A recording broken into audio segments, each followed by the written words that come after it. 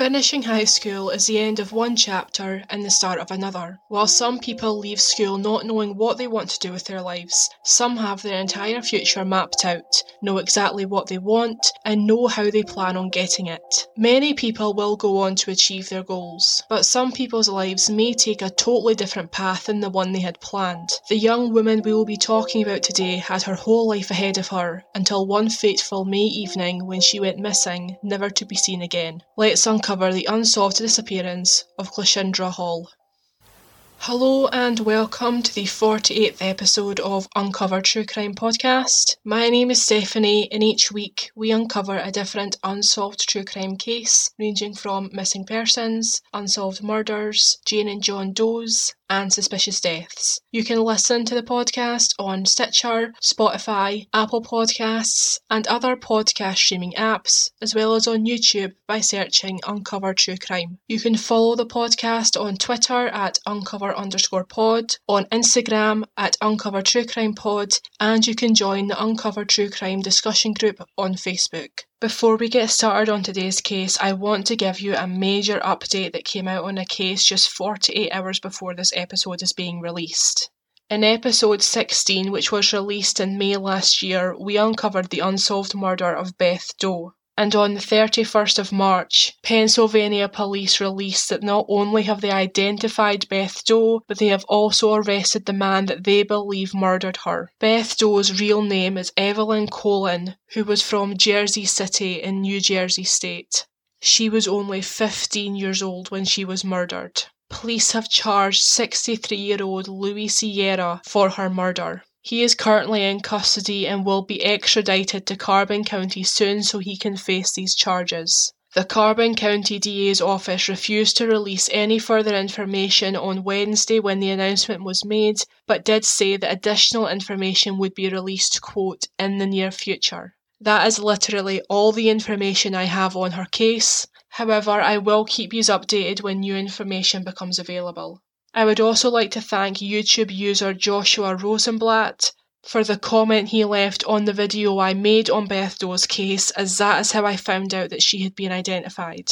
Evelyn is the first Jane Doe that I have covered who has finally been identified, and I'm so relieved that she finally has her name back, and I hope that in the coming months she will also receive justice. And as I said, I will of course keep you updated on any developments in her case. But without any further ado, let's uncover the unsolved disappearance of Clashendra Hall.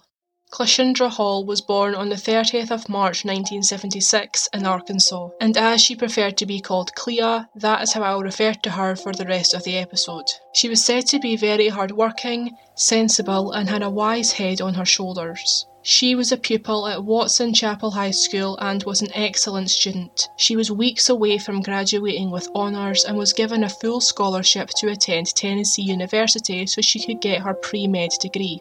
Her dream was to become a paediatrician, and at 18 years old she was working very hard to achieve that goal, having already secured a summer internship in Boston. Before she even graduated high school, she was thinking about how she would support herself during college, so she got herself a job working at a non-profit that supported in-home daycare centres. Her boss, Dr. Larry Amos, worked from an office in his home, and Clea was essentially his PA, mainly performing administrative duties.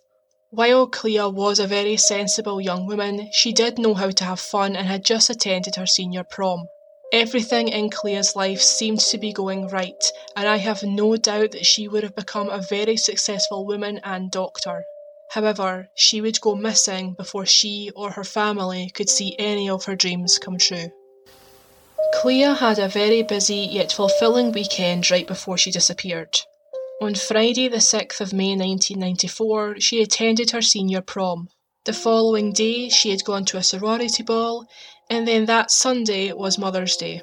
The Hall family assumed that everything would return to normal on Monday the 9th of May, and as per their normal routine, Clea's mother Laurel dropped her off at Larry Amos's house around 6 o'clock, which was located just a few blocks away from their own house in Pine Bluffs, Arkansas. Usually, Clea would call her mother from Larry's phone to tell her when she had finished her shift, and then her mum would come back and drive her home. That evening, Clea called her mum around 8 p.m. to ask if anyone had tried to call her, and Laurel confirmed that they hadn't. Clea told her mother that she wasn't quite finished her work yet, but would call her when she was ready to be picked up, and the call ended. Laurel sat by the phone waiting for her daughter's call, but at some time during the evening she fell asleep. Laurel remained asleep on the couch until her husband and Clea's father Willie woke her up when he returned from work at 1:45 the next morning, which is when Laurel realised that Clea had never called them back to pick her up. Flustered, she calls Dr. Amos, who told her that Clea had left in a car around 8:30. Although this would have been out of character for Clea, Laurel told NBC, quote, "I'm thinking, okay, she's never done this before, but she's a teenager and she's 18, about to graduate, so maybe she's decided that she's going to flex her independent muscles," unquote. She stayed up all night waiting for Clea to walk through the door, expecting to get her into trouble when she came home, but anger turned into fear when Clea never walked through the door. In the morning, Laurel called the police, but they told her that she would have to wait 24 hours before filing a missing persons report. I'm sure that people who regularly consume true crime content have heard this line dozens of times, and while I can't speak for individual police department policies back in 1994, I can categorically tell you now that you do not have to wait any length of time before reporting someone as a missing person. This rule applies to most countries, so if you are ever encouraged to wait a day or so before reporting someone as a missing person, do not listen to them. Be a total Karen, ask to speak to their supervisor, do whatever you have to do to get that report filed. As someone who has had to report more than one person missing on several occasions and has actually had a family member of mine go missing who thankfully was found,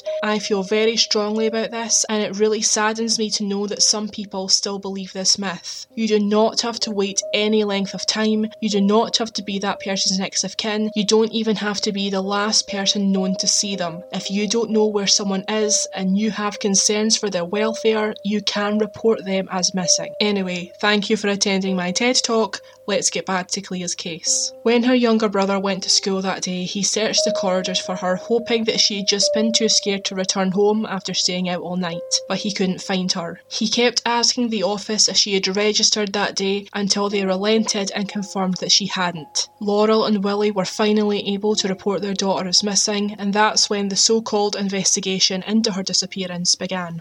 It took the police a few days to actually investigate Clea's case, as they thought she was just being a rebellious teenager, despite the fact that anyone who knew her could have told them that was just not who she was. The whole family did not sit on their hands though, and they started putting up missing persons posters all around Pine Bluffs, Arkansas. When police did start looking into her case, they spoke to her fellow classmates and friends, but no one admitted to seeing Clea, and it took them 2 weeks to search Dr. Amos's office. Laurel Hall has expressed frustration over how long this took, and while I can totally understand and appreciate this frustration, I can kind of understand how that happened. I don't know if police applied for a warrant to search the home, but I don't think they would have been given one due to the lack of evidence, and they couldn't just rock up to the house and ask to go inside, as Dr. Amos left the day after Clea went missing to go on a business trip to Texas. When he returned and police were able to look inside the property, there were no signs of foul play, which is hardly surprising. Larry Amos's story stayed the same, but one of Clea's colleagues had a different account of what happened that night. She said that Larry had offered Clea a lift home, but she had said no and told one of her co-workers that she was going to walk home instead, which was very unusual for her as her parents always picked her up from work. There is doubt over whether Clea actually intended to walk home though. Some believe that the co-worker simply misheard her, or that perhaps she didn't want anyone to see who was actually picking her up, so had arranged for them to meet her away from the front of the home. But in any event, it didn't quite line up with the account given by Dr. Amos.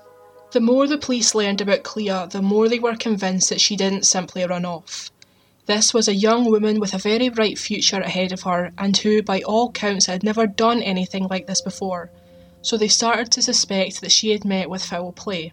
They theorised that someone had indeed picked her up, and whoever it was responsible for her disappearance, but they were never able to identify the car that she had gotten into that night, and there were no witnesses that saw her after she left Dr. Amos's house. They theorised that someone had indeed picked her up that night, and whoever that person was responsible for her disappearance. They were never able to identify any car that she may have gotten into, and there were no witnesses that saw her after she left Dr. Amos's house. Although given that there were other people in the home when she left, the police are confident that she did in fact leave Dr. Amos's house. Despite police claiming that they had several persons of interest in her case, the leads soon dried up as there was literally no evidence in her case. With all that being said, let's get into the theories, and as like all theories we discuss on this podcast, they are all pure speculation. The first and most obvious theory in the case is that Dr. Larry Amos had something to do with Clea's disappearance.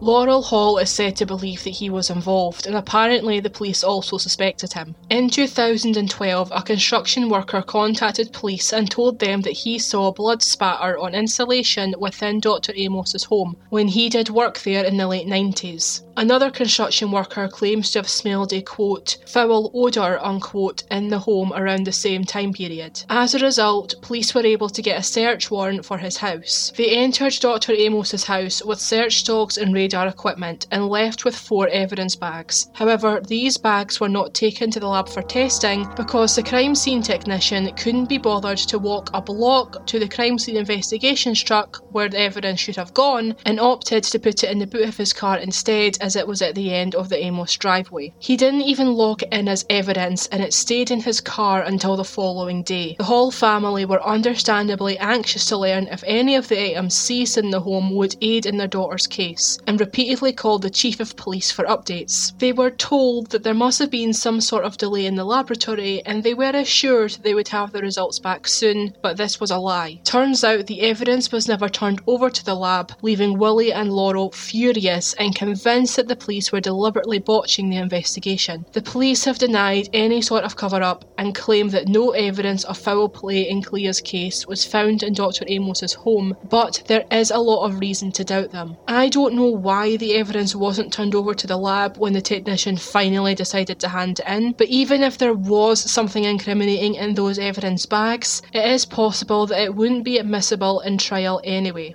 The defence could have argued that there was possible cross-contamination, that the chain of custody rules were broken, or that the evidence had been planted there. And it's very possible that the police knew this, so chose to tell the Halls that nothing was found, because if they had told them that significant evidence was found on those items, such as Clea's hair or DNA, they would then have to admit that they had lost the only real evidence in her case. I want to make it clear that I have no evidence saying that something was found on the items seized in Dr. Amos's house, but I also don't trust the police's word either, given that they had already lied to the Hall family once. As I mentioned earlier, some of Larry Amos's employees saw Clea leaving that night, but only Larry claims to have actually seen her getting into a car, although I couldn't find a description of this car. Having other employees in his house would give him a solid alibi, but I can understand why people might be hesitant to dob in their employee to the police, scared that they could lose their jobs and their livelihood.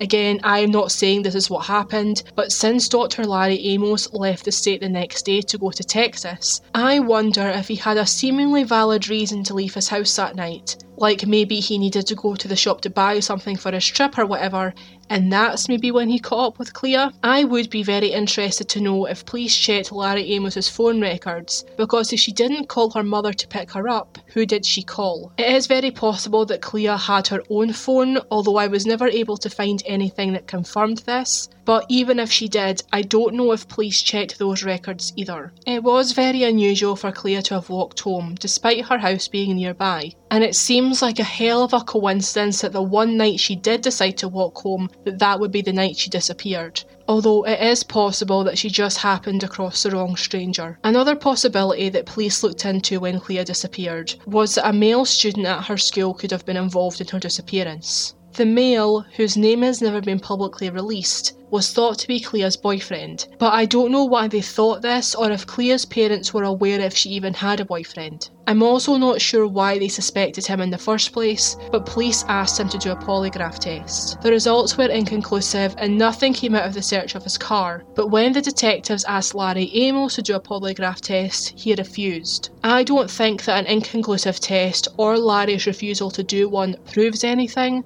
as I personally have no faith in those tests at all. There are no other publicly known leads in Clea's case, and her family are still searching for answers 27 years later. Willie and Laurel Hall have placed pink bows all around their neighbourhood in Pine Bluffs, Arkansas to keep their daughter's case in people's minds and hope that one day they will lead her back home. Her mother said, quote, "We're still searching. It's been 26 years, and 26 years is a long time not to know anything. If we could just get one tip, one clue, we might be able to break the case open." She was someone that had a light that meant something. She had goals and she had dreams just like everybody else. And our family had dreams and goals for her too. And so somewhere, we're missing out on seeing what our lives could have been. Unquote. I'm now going to go over Clea's description and vital statistics. Clea Hall was 18 years old when she went missing on the 9th of May 1994. She was an African-American female, stood at around 5'8" or 5'9" tall, had a slender build and weighed 120 pounds. She had black hair, brown eyes, a chipped front tooth and a surgical scar on her left knee. Her ears were pierced. She was known to wear hair extensions and press-on nails and was right-handed. When she was last seen, she was wearing a white blouse with navy blue stripes, white shorts with large navy blue polka dots, white socks, white sneakers, small stud earrings, and a white bow tying her hair up. If Clea is still alive today, she would be 45 years old. If you have any information on Clea's disappearance, please call the Pine Bluff Police Department on 870-543-5111. All photos and sources related to today's case can be found on our website, uncovertruecrimepodcast.co.uk. That's everything I have for you today. Thank you for listening to the very end. Please stay safe and have a good night.